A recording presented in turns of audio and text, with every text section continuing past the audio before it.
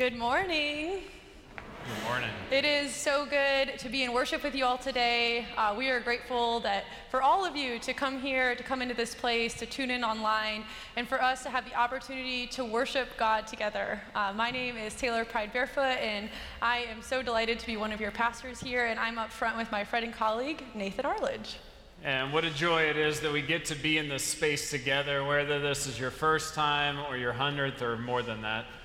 It's a joy to know that you've chosen to be here, that you've selected this time to be in community. So whether you're joining us online or here with us in the sanctuary, we invite you to find the hospitality pad to just let us know that you are with us. And also, if there's anything that we might be able to do with and for you in your journey, growing closer to God as we grow closer in community. You'll find in your bulletin many things to get engaged in the life of our church. So take a moment to look through that and find yourself saying yes to how God is moving in your spirit. Now let's continue this time of worship.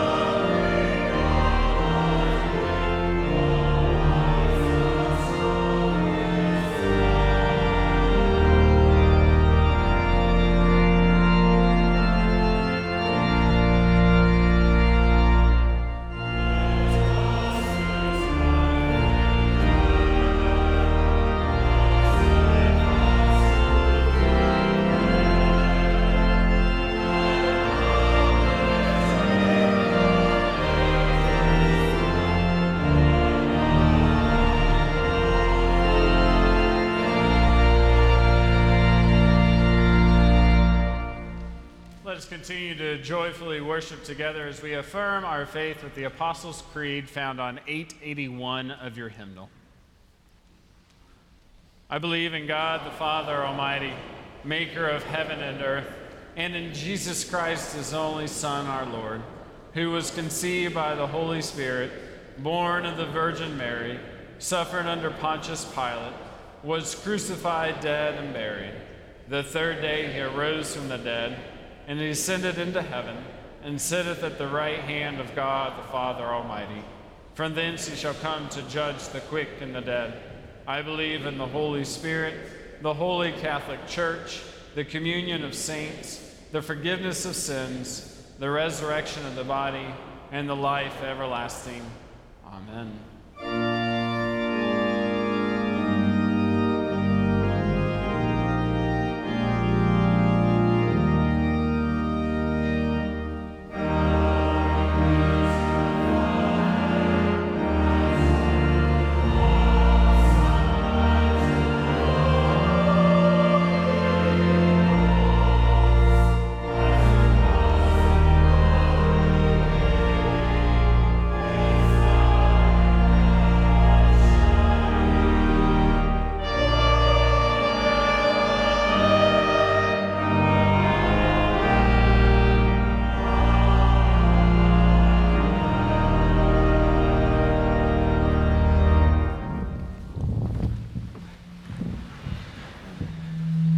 Friends, as some of you may know, last weekend during Western North Carolina Annual Conference of the United Methodist Church, our very own Pastor Taylor was commissioned as Full Connection Elder within the United Methodist Church. Yes.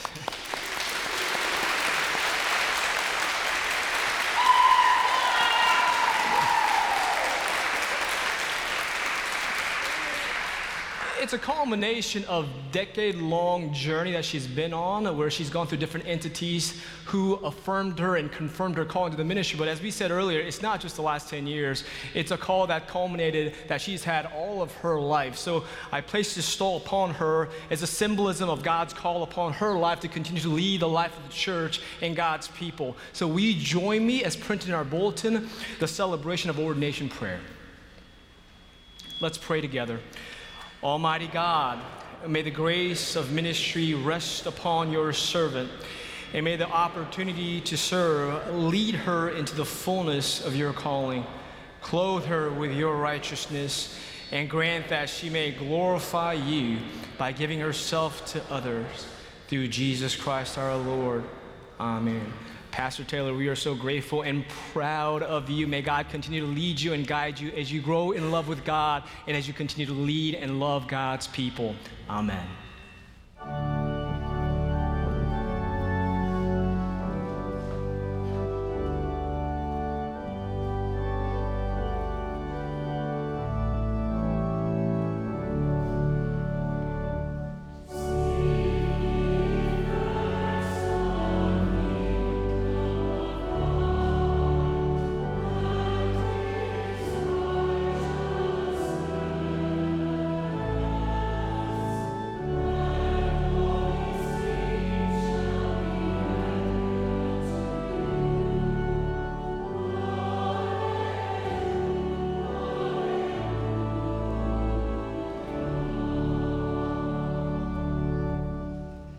Let us continue to join our voices and our hearts together as we confess before one another and to God with our prayer of confession.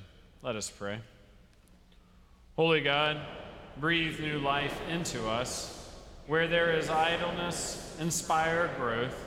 Where there is distraction, guide us toward you.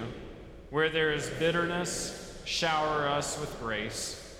May your love transform us, O Lord. Amen. Hear the good news that Christ died for us while we were yet sinners. That proves God's love towards us. In the name of Jesus Christ, you are forgiven. In the name of Jesus Christ, you are forgiven. Glory to God. Amen.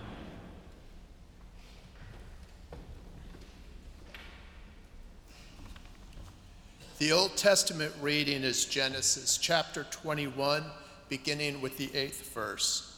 The child grew and was weaned, and Abraham made a great feast on the day that Isaac was weaned. But Sarah saw the son of Hagar the Egyptian, who had borne to Abraham, playing with her son Isaac. So she said to Abraham, "Cast out this slave woman with her son, for the son of this slave woman shall not inherit along with my son Isaac." The matter was very distressing to Abraham on account of his son. But God said to Abraham, "Do not be distressed because of the boy and because of your slave woman. Whatever Sarah says to you, do as she tells you, for it is through Isaac that offspring shall be named for you. As for the son of the slave woman, I will make a nation of him also, because he is of your offspring." So Abraham rose early in the morning and took bread and a skin of water and gave it to Hagar, putting it on her shoulder along with the child, and sent her away. As she departed and wandered about in the wilderness of Beersheba. When the water in the skin was gone, she cast the child under one of the bushes. She then went and sat down opposite him a good way off, about a distance of a bow shot, for she said, "Do not let me look on the death of the child." And as she sat opposite him, she lifted up her voice and wept. And God heard the voice of the boy, and the angel of God called to Hagar from heaven and said to her, "What troubles you, Hagar? But do not be afraid, for God has heard the voice of the boy where he is. Come, lift up the boy and hold him fast with your hand, for I will make a great nation of him." Then God opened her eyes, and she saw a well of water. She went and filled the skin with water and gave the boy a drink. God was with the boy, and he grew up. He lived in the wilderness and became an expert with the bow. He lived in the wilderness of Paran with his mother, got a wife for him from the land of Egypt. This is the word of God for the people of God. Thanks be to God. Thank you, Jamie, for that scripture reading. But for this sermon, we actually have to start a couple chapters back. The first time we hear of Hagar, which is in Genesis 16. Hagar is Sarai's maid, and Hagar gets brought into this narrative because Sarai is consumed by her own desperation due to the fear brought on by her infertility and inability to provide an heir. She has this promise from God to have more descendants than stars in the sky, and so far has nothing to show for it. So in her desperation, Sarai gives Abram her maid Hagar to bear a child. For Sarai, her inability to have children brought up a tremendous amount of shame and insecurity. Her worth in this society was tied to an ability to bear a child, and she couldn't. But her maid could. Her insecurity and jealousy over Hagar's ability to bear children caused Sarai to turn on Hagar. Sarai treats Hagar horribly, reminding her that she still has power over her, and Sarai makes sure that Hagar won't mistake her ability to bear a child as equality and kinship with her. Sarai's abuse toward Hagar is so bad that Hagar chooses to run into the wilderness as a pregnant runaway slave in a foreign land rather than to stay in the home of her mistress. Womanist theologian Renita Weems points out that as readers, we can't even begin to attempt to understand the degree of suffering she must have been experiencing to run away. And stories like this are not contained to Genesis. Victims of abuse in homes and marriages over and over again have chosen the wild unknown over one more day of abuse. Hagar, like many, could not take the abuse at the hand of Abram and Sarai any longer. As Hagar runs into the wilderness, she finds a spring and stops for a drink. And it is there she encounters God. God tells her of the son she will bear and that she will have generations of descendants. Now, this is an unexpected development. After all, Genesis is the story of our great patriarch of our faith. The covenant promise is supposed to be between God and Abraham. And Abraham and Sarah are supposed to be ancestors of innumerable descendants. Yet, this story is about Hagar. This story is not about God comforting an insecure Sarah. This story is about an enslaved woman in the wilderness. God chooses to meet Hagar.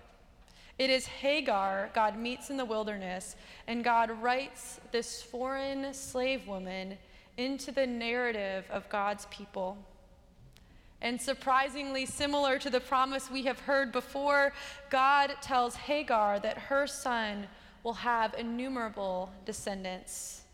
The foreign runaway slave is written into the story of God's people and embraced by God in her most desperate hour. Hagar receives this prophecy from God and responds, "You are the God who sees me." For she said, "I have now seen El Roi." We are 16 chapters into Genesis, and this is the first time that we know the name of God. Hagar is the first person in all of Scripture to name God. Hagar is the first person in Scripture to have seen God so fully that she knows God's name. And the name that God offers is El Roi, which means the God who sees. She is seen in her pain. She is seen in her anguish. She is seen in her needs. God meeting Hagar in the wilderness doesn't make Hagar's life any easier. She is still suffering. She is still in pain, but God sees her. Anyone who has experienced the gift of feeling seen in their pain knows that this is good news. Because we remember the widow that says the perfect thing to us when we are in the wake of our partner's death, when everyone else didn't know what to say. Or the nurse who sees us in that hospital room when no one else really understood how you were feeling. Or the friend who listened to your heartbreak and saw you so fully in that pain. It means something to be seen. Our God sees us even if our situation doesn't change. God blesses her in this seeing, and Hagar returns to Sarai and Abram. And then we hear in this story that Hagar gives birth to Ishmael. And eventually Sarah too gives birth to Isaac. Sarah sees Abraham playing with Ishmael, and she is overcome by her fear and her greed. And so the story replays itself. Because the problem has never been Hagar, but Sarah's insecurity. And this ultimately leads to Abraham and Sarah banishing Hagar and Ishmael to the wilderness. Once again, Hagar experiences abuse and rejection at the hands of people of God. Even people pursuing God's covenant make mistakes and hurt people. And once again, this story is known by more than just Hagar. The list of those who have been abused and rejected by the church is long and violent. We have heard the things that we can't be loved unless we repent, that God doesn't choose people like us, or some sins just can't be forgiven. Some of us have known what it feels to be banished. And in the case of Hagar, this banishment was a death sentence. We are told that Hagar's desperation was so great that she left Ishmael under a tree so she wouldn't have to watch him perish. Hagar has found herself in a place that she is all too familiar with. She is lost in the wilderness again. We are told that as she leaves him, she cries, and a voice greets her in the wilderness. She hears from an angel, "What troubles you, Hagar? Do not be afraid, for God has heard the voice of the boy." And then we are told that the God who sees has helped Hagar see what she needs to survive. God opens her eyes, and she sees a well of water. Hagar's needs are met. Ishmael lives, and God blesses and sustains them in the wilderness. Hagar has been abused, afraid, and banished, and filled with despair. Her life has taken her into the wilderness not once, but twice, a place where her tears have once again been met with a God who sees. God's providence for Hagar is an act of solidarity for all who have found or find themselves wandering in the wilderness. Those who have been trapped in marriages filled with emotional abuse, belittlement, and isolation. Those who suffer under the weight of racial hierarchies. Those whose sense of self is not safe to be known, loved, or accepted in their community. And all who are tired from their grief, their illness, those that hope feels so far off. Generations of people have found comfort and inspiration in the story of Hagar, because we worship a God who comforts the powerless, the rejected, the outsider. Even as God is working to accomplish something with the insiders, God is taking care of Hagar. This is who our God is. Because at some point or another, we have all been lost in the wilderness. When we were unseen, unloved, and unknown, God saw us. God heard our cries in our most desperate hours. God led us to the spring of mercy and sustained us. We have known and tasted the sweet assurance of God's love. God has never left us alone in our tear-soaked prayers. We are holding on to the promise that that is our God, and that promise has brought us into this sanctuary today. For some of us to heal, for all of us to experience God. Praise be to God that found us in the wilderness, and that God keeps meeting us again and again. Friends, in a little while, we will share in Holy Communion together. This meal of ordinary bread and ordinary wine will be transformed into a holy meal. Just like a regular pool of water was nothing less than the face of God to Hagar. God meets our greatest thirst and our most desperate hunger with the bread of life and the cup of salvation poured out for all. This is a table for all of us.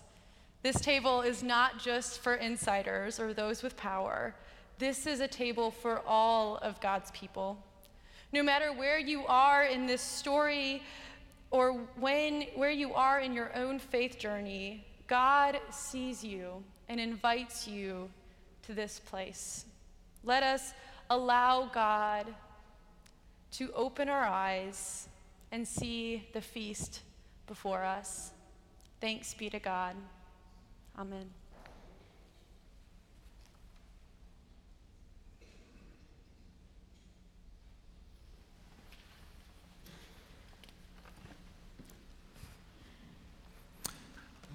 Let us prepare our hearts for prayer.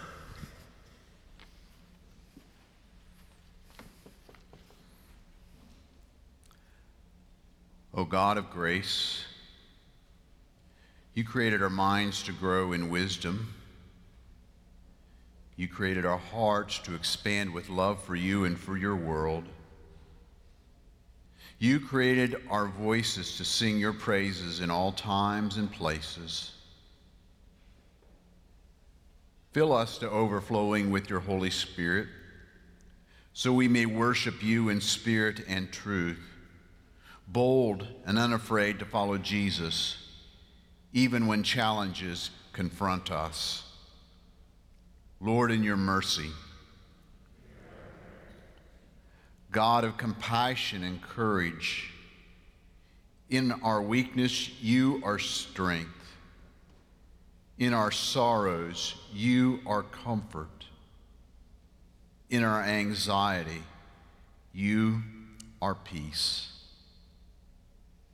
Lord, we thank you for your embracing presence in our lives. Encircle each situation we lay before you now with your steadfast love.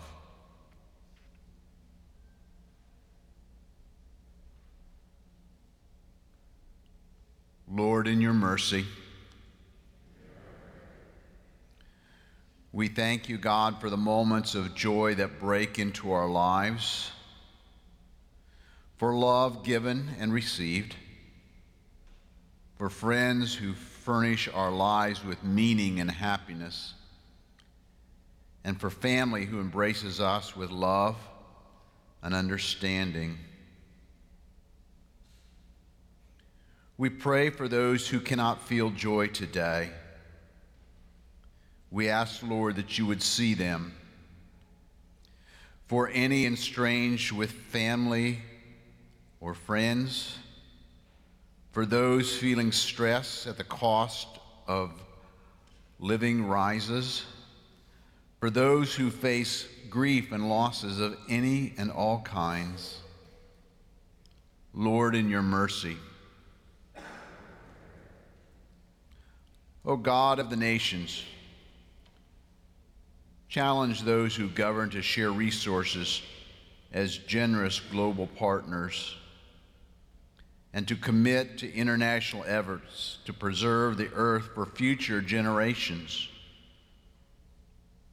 Guide leaders to set fair policies that protect vulnerable groups and ensure equality and dignity for all of your children. In Christ's name we pray. Amen.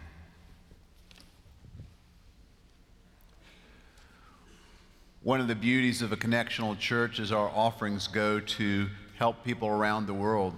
Organizations that the United Methodist Church have established, like UMCOR, they're there in times of disaster, helping. Today, your gifts, your generosity will touch the lives of somebody in a very difficult situation, and for your gifts and giving, we give you thanks.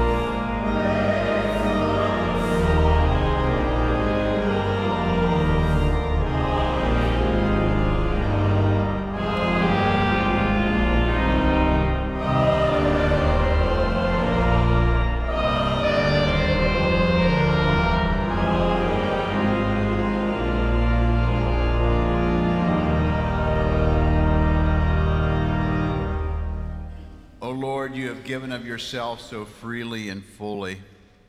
Help us who have received your grace to give generously in our turn, so we may feel the pleasure of giving as well as the joy of receiving.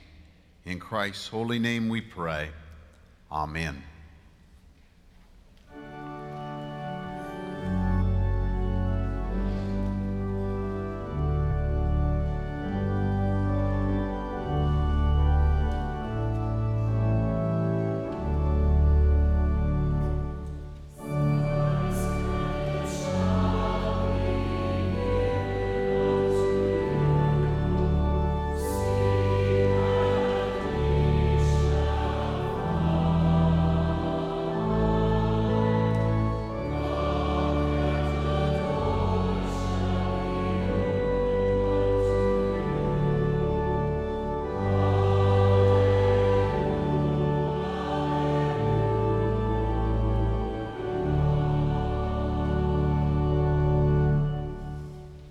Friends, this table is open to all.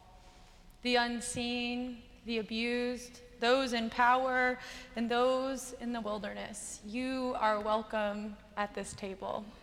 In a little bit, we will go through the Great Thanksgiving together. We will use the sung responses, which can be found in your bulletin and in the hymnal. And you will be invited by ushers to come forward. We will serve by intinction, which means you'll be handed a little piece of bread that you can dip in the juice. You can also come to the kneeling rail and you can receive communion there. We also have gluten-free in packets that you just need to ask for. We are so grateful that we get to be at the Lord's table together. Join me now in the Great Thanksgiving. The Lord be with you. And also with you.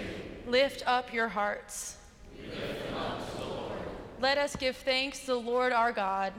It is right to give our thanks and praise. It is right and a good and joyful thing, always and everywhere, to give thanks to you, Father Almighty, creator of heaven and earth. And so with your people on earth and all the company of heaven, we praise your name and join their unending hymn.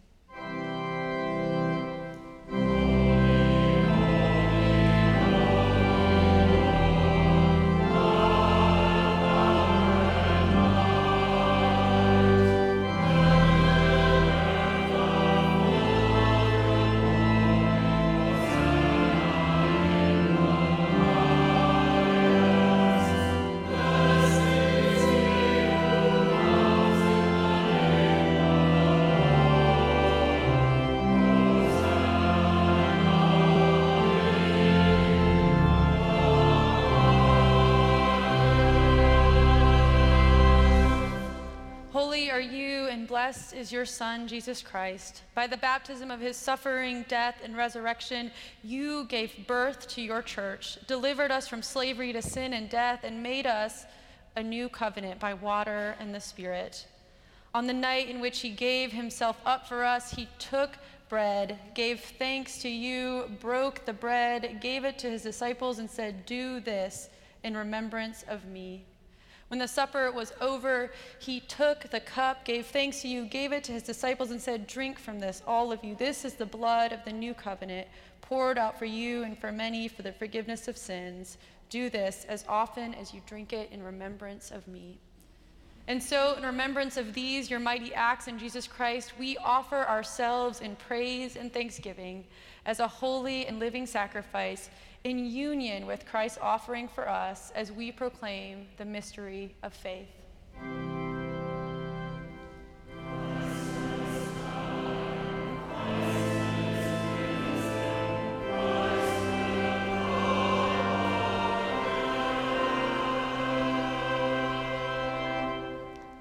Pour out your Holy Spirit on us gathered here and on these gifts of bread and wine. Make them be for us the body and blood of Christ, that we may be for the world the body of Christ redeemed by his blood. By your Spirit, make us one with Christ, one with each other, and one in ministry to all the world, until Christ comes in final victory and we feast at his heavenly banquet. Through your Son, Jesus Christ, with the Holy Spirit in your holy church, all honor and glory is yours, Almighty God, now and forever.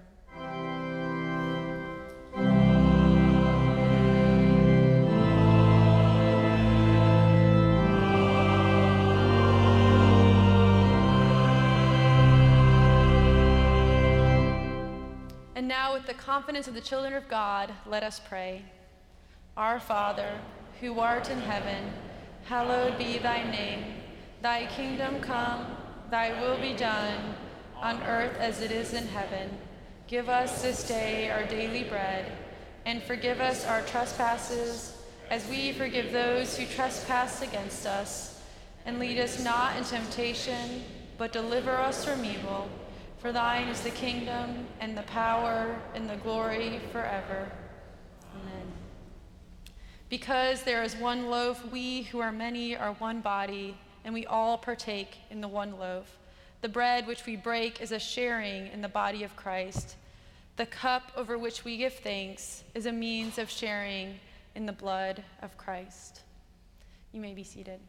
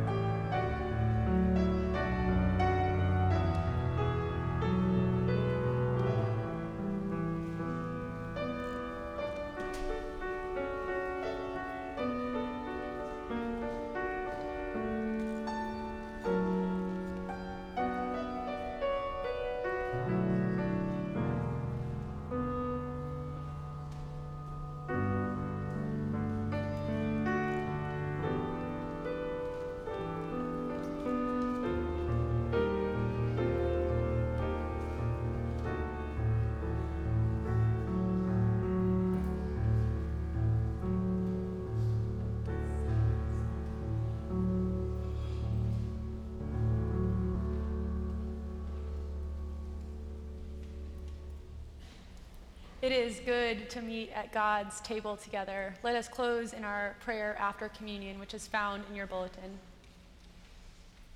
Eternal God, we give you thanks for this holy mystery in which you have given yourself to us.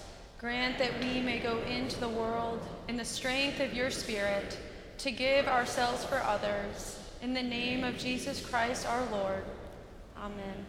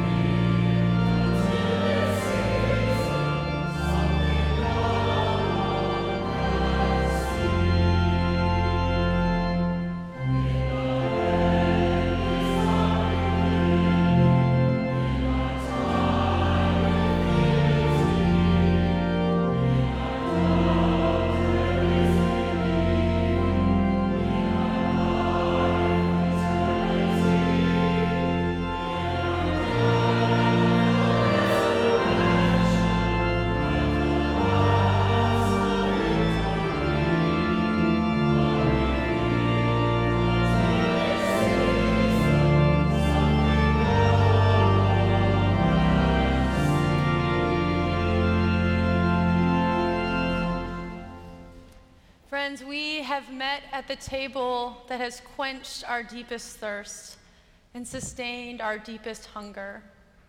We have encountered the God who sees. Go now with the grace of the Lord Jesus Christ with you.